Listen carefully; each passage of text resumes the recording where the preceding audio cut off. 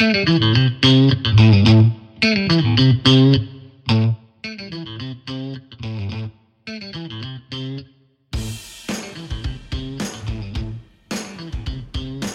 everybody, welcome to the On the Rocks podcast. This is Denver Post sports reporter Kyle Newman alongside my fellow beat reporter Patrick Saunders on another fresh edition of the show.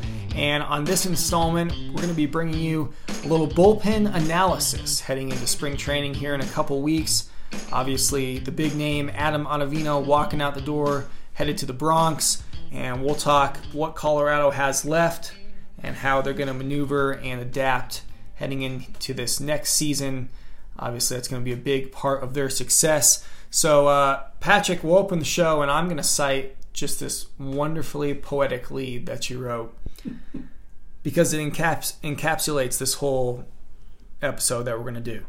Big league relievers can be a fickle bunch. Hence, signing them to big league money contracts is risky business. And Rockies are playing risky business right now, Patrick, okay? I mean, did I really write that? You did write that. And I thought it was a great lead. I'm not making fun of you. They're in risky business right now because Ottavino goes to the Yankees for 3 years, $27 million. Hey, as you pointed out many times, same contract that McGee and Shaw signed. Obviously, you got Dunn on the payroll as well. You got Wade Davis with a big contract. You got some young guns like Almonte and DJ Johnson, not that young, but an up-and-comer. You got Oberg. You got Russin. How will he perform? Will it be 2017 or 2018 Russin? There's a lot of question marks. What do you initial thoughts beyond that magnificent lead that you're in? Well, let me say this. I'm not going to be a hypocrite and say I didn't think it was a good idea last year. I thought when Jeff Bridich and the Rockies front office invested what came to be $106 million in the bullpen, given how poorly the Rockies bullpen had performed in 2017, and given the state of the team, I thought it was a wise move at the time. I still think the signing of Wade Davis was probably pretty good. I know his raw numbers weren't that great, but he still led the NL in saves. He set a Rockies franchise record. I believe it was 43 saves. So I still think that signing was worth it, even though it was $52 million. The reason for my lead, the idea of fickle, and this is true unless you're Mariano Rivera or somebody of that ilk, the idea that relievers kind of bounce around up and down and up and down, it's true throughout baseball. So maybe I should have been a little wiser and realized that spending $27 million on McGee and Shaw was a little riskier than I initially thought. Because let's face it, they were busts last year. Shaw, I don't know quite what's going on with him. His velocity last year seemed okay. His pitch location and command was not good. So I don't know if it's the fact that he just reached the end of the road in terms of the heavy workload. I know Jake McGee's problem, in part, has been some knee problems that I think has really hurt his ability to push off, and I think that's hurt his velocity. But bottom line, for the money they're paying those guys, they need to perform this year because the Rockies bullpen, and I mean this sincerely, they have a chance to have the greatest rotation in franchise history. They hope that the offense will bounce back from one of the worst years in franchise history, and I think it will. But all of that could not matter a whit if the bullpen doesn't come through. And as it stands now, it doesn't look like the Rockies are going to do anything to bolster that bullpen outside of losing Adam Ottavino to free agency. So having said that, and I'm curious your take on this, if I had to pick one guy to me that, outside of Wade Davis, that this bullpen is really going to be dependent on, to me it's Scott Oberg. Because I think Scott Oberg has a chance to be every bit as good as Adam Ottavino was last year. I don't know if he's up to the big moments yet, but he certainly has the stuff in my mind. And I think his track record last year, where in my view, he was probably the Rockies' best, most consistent reliever for the final two-thirds of the season. If that right-hander can stay healthy and can plug that hole that Ottavino left, the bullpen might be just just might be okay. But I think Oberg is a huge key to this next season. Absolutely. Oberg's definitely an X factor. He's got to come back and prove that, after all the injuries, after kind of all the adversity he went through to have that breakout season and really second half that he had last year, that was no fluke, that Scott Oberg can replicate that over the course of a 162-game season.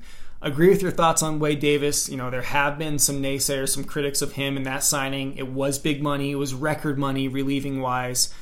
I think it was money well spent. I mean, yeah, he had a career high for blown saves last year, but as you also mentioned, he made club history and was largely, beyond that one scary day in Texas when Wade Davis looked like nothing like Wade Davis and a couple other moments. He was largely a stalwart out there for them. I agree with you, and I think that if you dive into the numbers a little bit further, Wade Davis's ERA, which was, I believe, above 4, is not that great for a closer.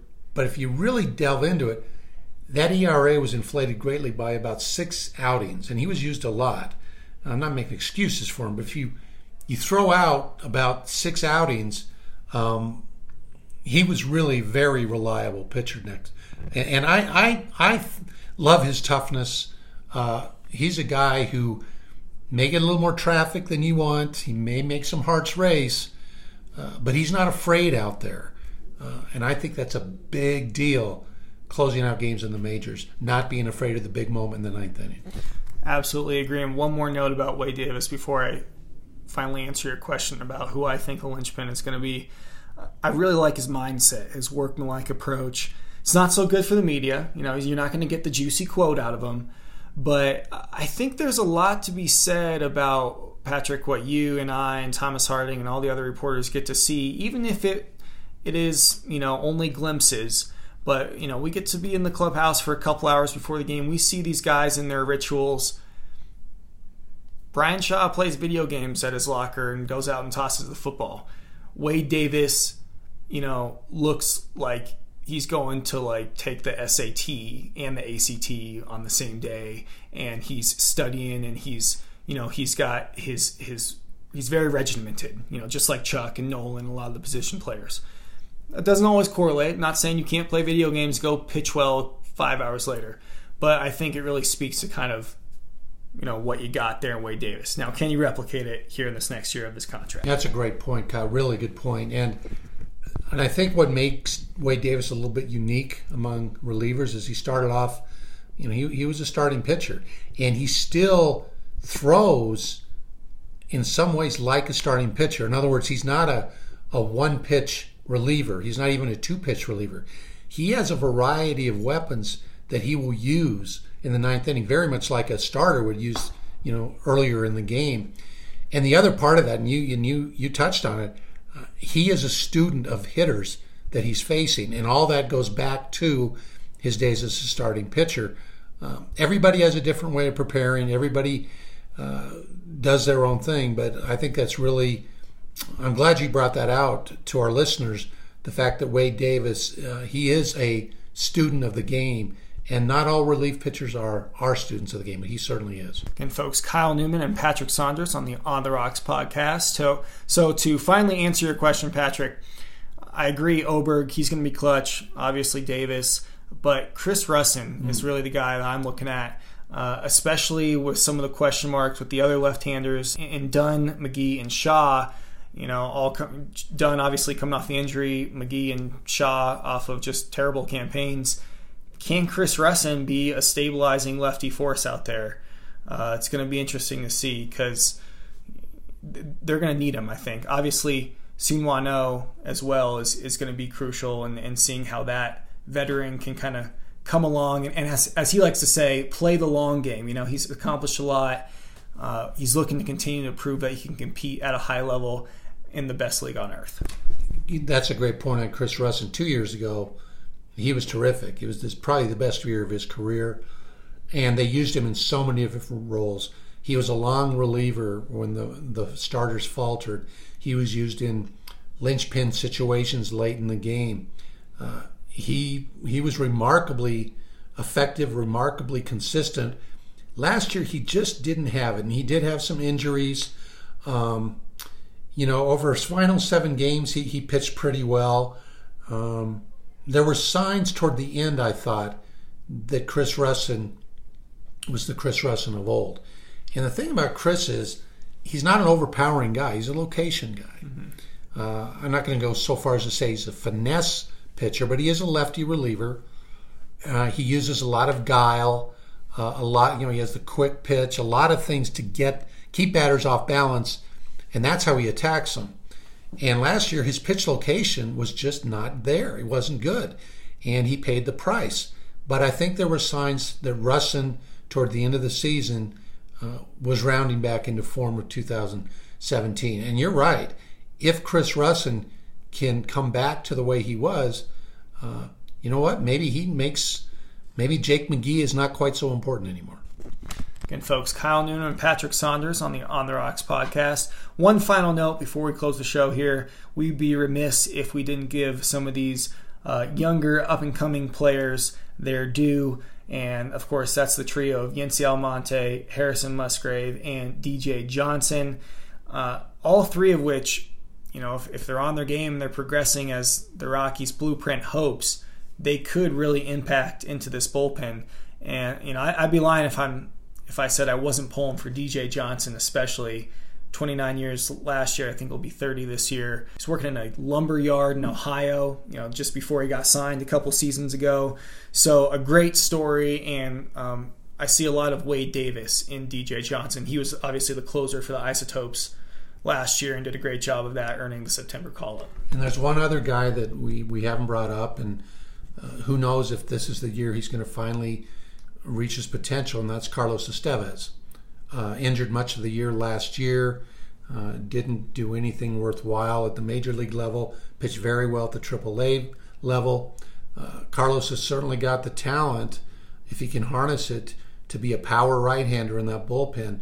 We'll see. And the other thing is, because the Rockies do have some solid depth in the starting rotation, some of those guys who don't make the starting rotation, be it Hoffman, be it Senzatella, even Chad Bettis, that does give you some depth.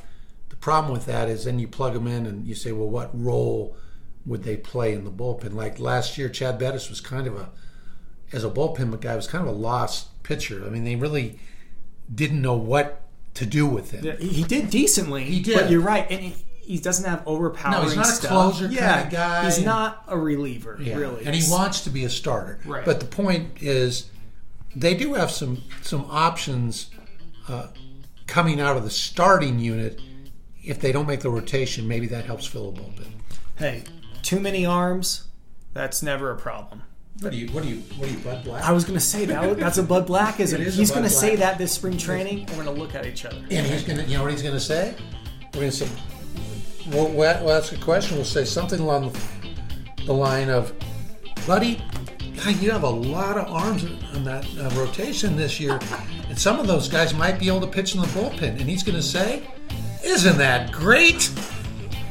I can't wait for all the Bud Blackisms, the that's baseballs that some people get very upset about, but we reporters take in stride. We get a lot. So looking forward to that at Rock Spring here in a couple weeks. Patrick and I will be down there. Again, Kyle Newman alongside Patrick Saunders here on the On the Rocks podcast.